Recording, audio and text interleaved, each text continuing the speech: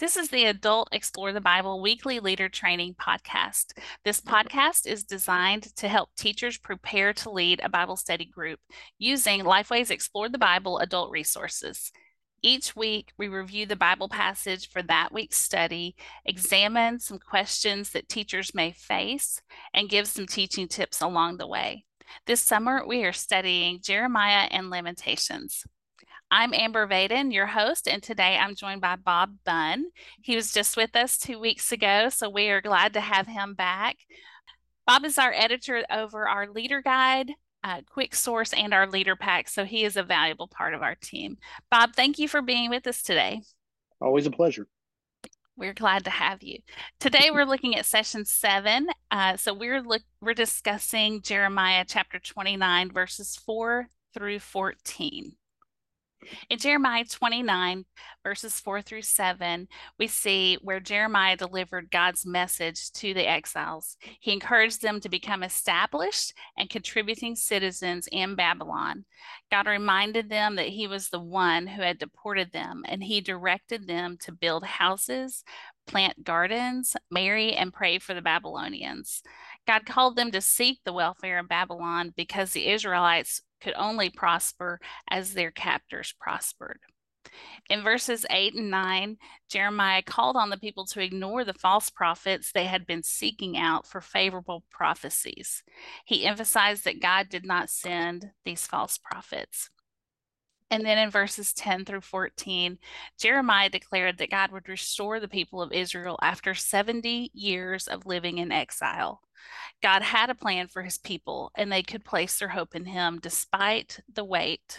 God promised to listen to their prayers once they sought him with all their hearts. They would return to the land from which they had been deported. Our overall summary statement for this lesson is that God's people must trust him in all circumstances. Certainly, this was a difficult circumstance for God's people, but he could still be trusted. Okay, let's jump into some questions. Bob, what is the historical context for this passage? I mean, if you want, you can go all the way back to 721 BC when the Northern Kingdom fell to the Assyrians. They were the big dogs on the block at the time, the bullies around, and so they pretty much overwhelmed most of the known world at that time, or at least the Middle East. And they were for a while until the Babylonians started to rebel against them. And so the Babylonians, along with some of their allies, had systematically defeated the Assyrians over the course of several years. And so by 605 BC, they had pretty much wiped out the Assyrians. The final battle was a place called Carchemish. And so they defeated the Assyrians. The Egyptians had come up to try to help the Assyrians.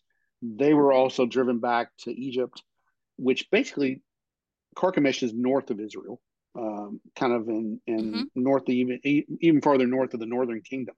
So that if you think about it in terms of our modern day geography, it would probably be north of Syria. And so basically what that did by wiping out the Assyrians and driving the Egyptians back to Africa, that left a huge gateway into the Middle East. And so, their next stop was Jerusalem.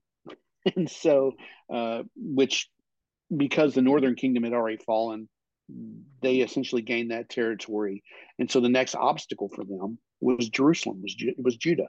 And so in 605, they ended up on Jerusalem's doorstep. The Israelites surrendered, became a vassal state. Several hundred, probably, maybe up to 1,000 of the Jewish folks who were living in Jerusalem at the time were taken into exile, including Daniel and his friends, Shadrach, Meshach, and Abednego. They were taken into Babylon on this first deportation. And so that's where things stood in 605. A few years later, the king Jehoiakim decided to rebel again. And for some reason, he felt like maybe the Egyptians or maybe some other allies were strong enough to help him break free from the Babylonians. It didn't work out that way. The Babylonians came back. And right before they actually got to Israel, Jehoiakim died. His son Jehoiachin surrendered when the Babylonians came back in 597 BC. He was taken into exile this time, along with the prophet Ezekiel, who would later have a fruitful ministry among the exiles in Babylon. So there's two groups by this time. Later, they would come back again a third time. The one we think about in 586 BC, and they would just completely obliterate Jerusalem. They would tear down the wall. They would destroy the city. They would burn the temple, all that.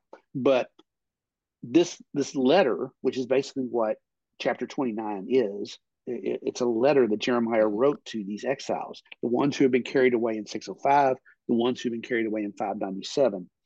And he wrote this letter to them so that they could know that God was still in business, that God was still around, that God was still active, that God was still working, to remind them, number one, that God was sovereign, that he had been the one who orchestrated this whole thing. He had been the one who had used the Babylonians as his instruments of punishment, and to remember that he is faithful.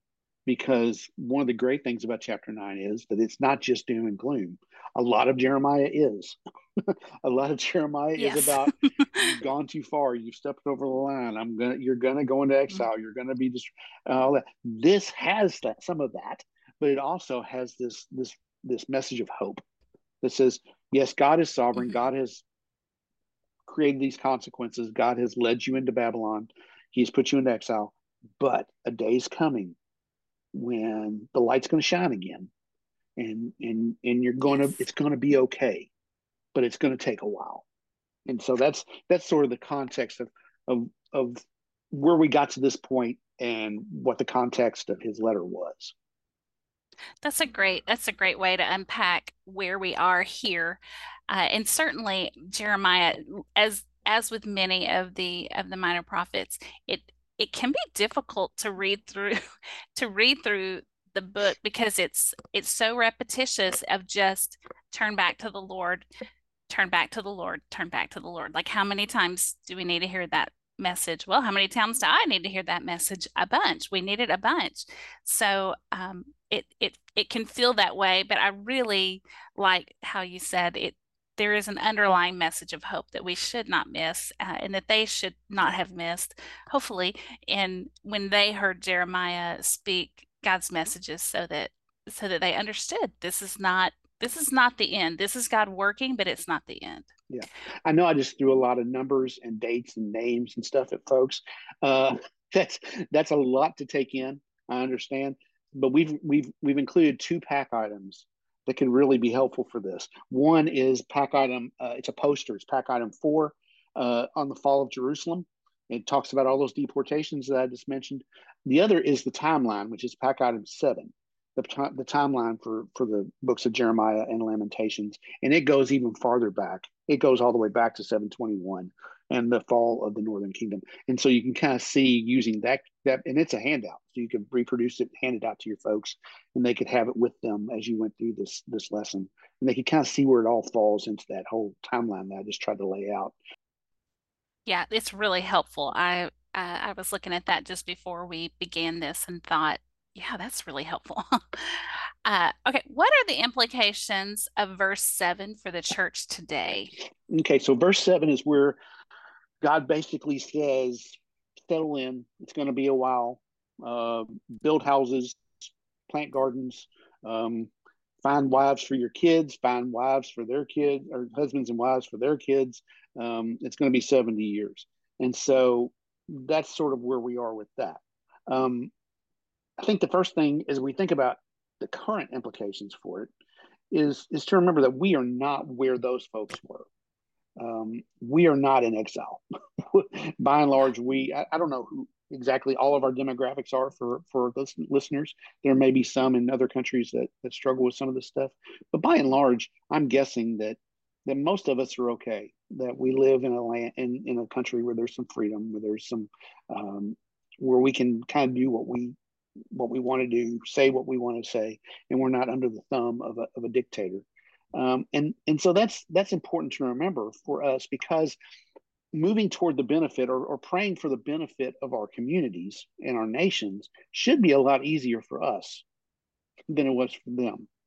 They had essentially been kidnapped and taken far, far away from their homeland. We don't struggle with that background. That's not our story. And so as we think of it, yeah, we may not like everything about our culture, but we're better off than they Mhm. were. So it should be easier for us to to work for the blessings of our community, to work for the benefit of our community. So I think that's worth saying. Uh, Exactly. Yeah. so what? How do we do that? Well, God told them to first of all to pray for the captives. They're captors. The captives to pray for the captors, and so Mhm. they're leaders essentially. Pray for your leaders, and that's a great place to start.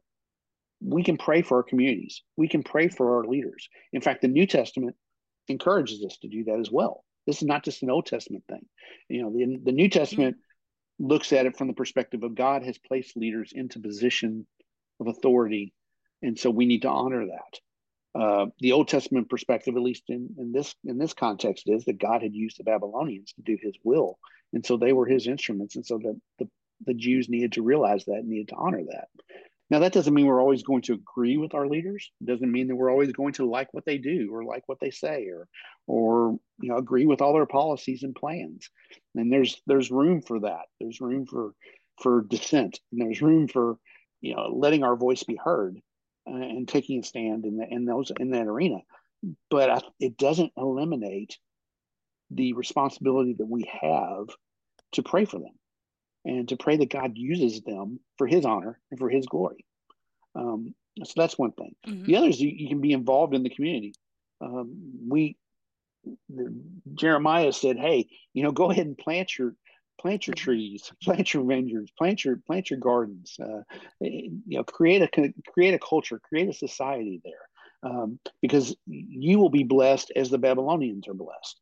And so he really encouraged them to not exile themselves in exile, not to isolate Yeah. themselves, but to be a part of their surroundings, to be a part of the culture. Um, while still maintaining the standards that God had placed on them. And I think that's true for us as well. Southern Baptists traditionally, historically, have been huge on the Great Commission. We are a Great Commission people. Everything that we talk about points back to the Great Commission, Mhm. and the part of the Great Commission, at least in Acts chapter 1, if you look at Acts 1:8, talks about our Jerusalem and our Judea, which is our local areas. It's our cities, it's our hometowns, it's our states, it's our regions. Um, we we have a responsibility to those areas just as much as we have a responsibility to going overseas and making a difference in other countries. We can make a difference. We can be salt and light here closer to home as well. And so that's an implication for us. Um, you and I live in Middle Tennessee. Um, the city of Nashville is a huge melting pot. And I think Mhm. you live in Murfreesboro, and I believe Murfreesboro is in the same situation. There are a lot of folks from a lot of different countries in Middle Tennessee. And so the world has come to Yeah. us in a lot of ways. And so we are reaching the world. We have the potential to reach the world by reaching our Jerusalem and our Judea. And so, that's not an accident. God has placed that situation there for a reason. So we can make a difference in the world by making a difference at home. And I think that's an important principle for us as well that we can take from chapter 7 or from verse 7. Yeah. I think it could be on first reading a little bit of a why did he tell them to do that? So I think the way you explained it really helps get a bigger picture of what the Lord was calling them to do. Yeah, ironically, this was exactly where they needed to be at that Mm-hmm. time. Mm-hmm. And if you're right where you need to be in God's perspective, you're actually in the right Yeah. place, even though it seems weird and seems out of context or out And of maybe place. not what you would have planned, but what the Lord Exactly. does. How did Jeremiah's message contradict what the false prophets were saying at the time? And how did being specific about the 70 years of exile validate Jeremiah's role as a genuine prophet of God? Well, we don't know exactly what they were saying in Babylon because there's no record of that.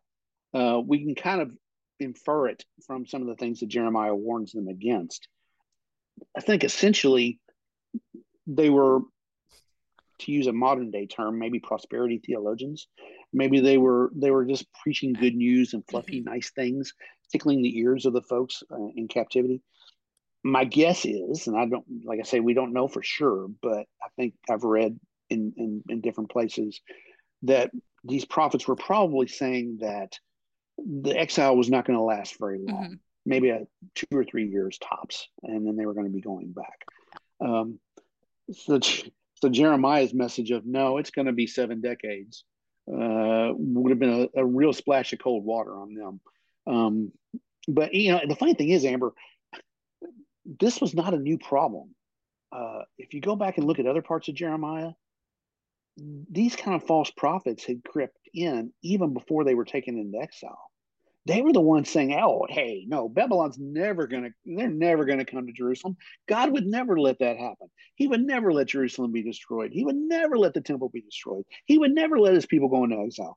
That's not going to happen. God's going to." And Jeremiah the whole time was saying, "Going, no, that's not what God's saying. God says you're going into exile." And so, Mm-hmm. the exile itself should have validated Jeremiah's Yeah. prophecy and his power and his position as a genuine prophet of God. But the 70 years would have added to that. It would have given him even more credibility, especially after a couple of years, and the realization that, hey, maybe these other guys were just blowing smoke. It would have really proven who God was speaking for during that time. How would you describe or explain the promise that's found in verse 14? There's actually, as I read it, there's actually three promises in verse 14. There's God's promise that they would be found, that he would be found, God's promises that they would be gathered, and God's promise that they would be settled in the land again. And so you have these three promises that sort of are tied together. Mm-hmm. I love this idea of God being found, and really that's in verse 13 is where he says, I'll be found if you seek for those who seek me, if they'll seek me with all their heart," and that sets the tone for verse 14. But the implication is that God is not playing hide and seek with us. He's not trying to be mysterious. He's not trying Mm-hmm. to be standoffish. He wants us to find him. He wants us to know who he is, to have a relationship with him, to know and be known. But it's all tied to this idea of seeking him with all their heart. I read one commentator said that phrase basically means that you want God more than you want anything else. Hmm. We will get to know him when he is all there is to get to know. when everything that we do is being filtered through him. And that's a really high bar to set, to think, I need to know God more than I need to know anything else. But it was actually, Israel hadn't done that for years and for centuries. And that's why they ended up where they ended up. Um, Thankfully, their past didn't define their future. God said, you're still going to come to a place where you're going to know me better than you know me right now. And when that happens, then you're going to be gathered together. And I'm not just going to gather those of you who are in Babylon. I'm going to gather all the people from all the nations that they've been scattered to, that they've been exiled in. And I'm going to bring my people back. And I'm going to settle you Mm-hmm. in this land that I promised you so long ago. And life is going to be so different for you than even it was before. It's just incredible. And the blessing is this: there are people who are hearing this message, who are reading this letter, who were never going to make it back to Israel. Exactly. They were never going to make it back to Judah. Either if they were going to be there 70 years, even the youngest of them were going to be old people by the time the Israelites were going to be returned. And so there was some, because I think it's I can't remember which book it's in, maybe in Ezra or Nehemiah or someplace, where they actually rebuilt the temple, and or maybe it's in Psalms. I can't remember exactly, but there's a reference somewhere in the Old Testament. And leaders, look it up. It's there. I just can't remember what it is off the top of my head, but it talks about some of the older people who saw the new Yeah. temple, and they mourned because because it wasn't close to the glory of the old Mm. temple. So there were those who did remember, but by and large, a lot of these people weren't going to make it back. They weren't going to be on the receiving end of these blessings that Jeremiah was talking about. But they still could have taken hope for the Mm-hmm. future in that. Um, I think there's also this now but not yet kind of Mm-hmm. idea that we sometimes deal with biblical prophecy. Some of this was short term, if you think in terms of 70 years being short term, prophetically speaking, it was going to happen fairly soon. But there's also this reminder that God had an even bigger plan that this was just a piece of. And so in that sense, it almost had a messianic undertone to it, that God was again affirming not only bringing the people back to Israel, but he was going to send the Messiah and bring them freedom of a different kind, a stronger kind, a more lasting kind later on. And just it was just a subtle little reminder there that as bad as things are right now, boy, there's still some really great stuff coming. Yes. And you just need to hang on to that truth. Okay, so this passage includes a verse that is very well known, but also perhaps misquoted. Misquoted. So let's take a look. Jeremiah 29:11. What is a correct understanding of that verse? You mean the verse we put on a poster in the pack? Yes. That is one of our pack items. Pack item It's our 5 memory is, verse. it is. It's a memory verse for this session, and it's on a big poster in the pack items. So, yeah, it's an important verse, but you're right. It does kind of, I'm not going to say get taken out of context, but it does get misused and abused sometimes by folks. And it's well-meaning, I know, Yeah. but we got to be careful. I read a book. Oh, it wasn't a book. It was an essay in seminary, I think is when I read it, by C.S. Lewis called Fern Seeds and Elephants. Lewis is basically taking on biblical critics. He lived in a time where a lot of liberal critics were trying to tear the Bible apart and tear it down and rebuild it in essentially their own image. And so this was his way as a literary person, as a person who had critics examine his work and give their opinions about his poetry and his writings, kind of telling the story from that perspective. And he basically says that he had read criticisms of his book, and I use criticisms in the literary sense, essays about his essays, where people were trying to expound on what he meant when he wrote something. And he said a lot of times they couldn't have been any, they were so far from the truth. He said they had no idea what he was thinking, but they were making up things based on their own opinions and their own context and their own needs. And the essay gets his title from the line where he says that they couldn't see a fern seed, much less an elephant 10 yards away. And so, he says they couldn't get into the deep things because they couldn't see the obvious things that were right in front of them. And that's sort of what happens with Jeremiah 29:11. People read it and they want to see it from their perspective, through their lens. And it's well-meaning, but it's dangerous because it completely changes has the potential to completely change what's being said. We can never ignore what the original audience received. And we don't want to miss it. Like when I was thinking about this question, I thought, oh, uh, I was one who years ago would think about this verse and think, oh, the Lord is really saying this. And as I studied and kind of learned a little bit more, I thought, okay, he's not exactly saying that, but he is still saying some valuable promises that we can hold on to. It has a lot to tell us about who God is, but maybe just differently from what maybe just a quick glance or a cursory reading, we think it means one thing, but it's really a deep, deep promise that's so much, it's still so valuable and so rich. Mm-hmm. Yeah, theologians talk about the difference between exegesis and eisegesis. Yeah. And exegesis means you start with the scripture and you start with the original audience and the original message, and you figure out, okay, based on what God was saying to them, how does that apply to where I live now? Eisegesis is the other way around. Yeah. We start with our own context and we read it into the passage. And so there's a distinction there. You're right.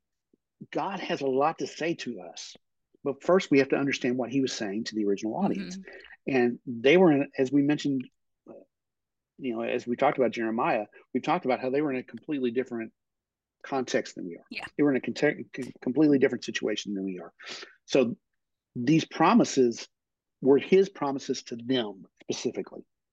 And then we realize that. And then we see, okay, well, what are some of the things I can think about? Well, number one, I can understand that God has a plan for me. Yes. That's a general principle that's going to apply across generations. And so I need to embrace that. I need to embrace the fact that God's purpose, that plan that he has for me, is the best plan for my life. Yeah. I can't get any better than that. I have a friend who says that life with Jesus is better than life without Jesus. And, his plan is always the best, even when it's hard. What we don't want to say, though, is that these promises of avoiding disaster and always having well-being, prosperity, that's not what the promise is here. It was the promise for Israel. It was the promise for the Jews that well-being and a lack of disaster was coming their way. But for us, it's not necessarily a promise for us, because sometimes following God's plan, even though it's the best plan, can be really hard. Jesus said that God's way is the narrow way. It's hard, it's difficult, it's rough. And so if we go into this thinking, well, I'm always going to have well-being and I'm never going to have disaster, then when disaster or difficulty comes along, our faith gets shaken. Yeah. And so, we have to understand, okay, it's an idea of perseverance. It's an idea of sticking to it. It's an idea of understanding that God's way is best, even if it's hard. Yes. And ultimately, yes, from an eternal perspective, yes, there's well-being. There's not going to be disaster in heaven. There's not going to be pain. There's not going to be suffering. There's not going to be, when we get to that. But right now, it's more a matter of trusting God where we are and understanding that his way is always best. That's a really good way to explain just what that one verse really was about for them, so that we can better understand it. Yeah, I wish that was the only verse that people took out of context sometimes. Yeah. But it's not. So always pay attention to context and what the original writer and the original audience had to say. Bob, thank you so much. I have enjoyed having you with us. This has been a really good discussion of Jeremiah 29. So I appreciate your time and your wisdom as we studied that today. Is there anything you would like to add or say before we go? No, I just love this passage. And I don't, I'm not, a lot of people have made 29:11 their life verse and whatever, forget about it. Really, I'm drawn to the idea of praying for the blessings of your community. That whole idea of praying for the prosperity of those around you. To me, that's the key. That's the gist. That's the part that resonates with me the most. So, I would encourage leaders, and as they get into this lesson, both studying and teaching, don't skip over that part. Don't just, the temptation would be to get past that, to get to the good stuff in 29:11 through 14. But, don't do that. Challenge your folks, challenge yourself and challenge your folks to really dig into what it means to work toward the benefit of your community, because that's part of this equation as well. Yeah, that's a good word. Thank you. From time to time in the podcast, we mention different resources in the Explore the Bible family, things like the Leader Pack, the Adult Commentary, and Quick Source, to name a few. You can find out more about all the Explore the Bible resources on our website at goexplorethebible.com. We thank you for listening to us this week, and we hope you'll join us again next week when we look at session 8. We will be discussing Jeremiah 31, verses 23 through 34, and our guest next week will be Mike Livingston.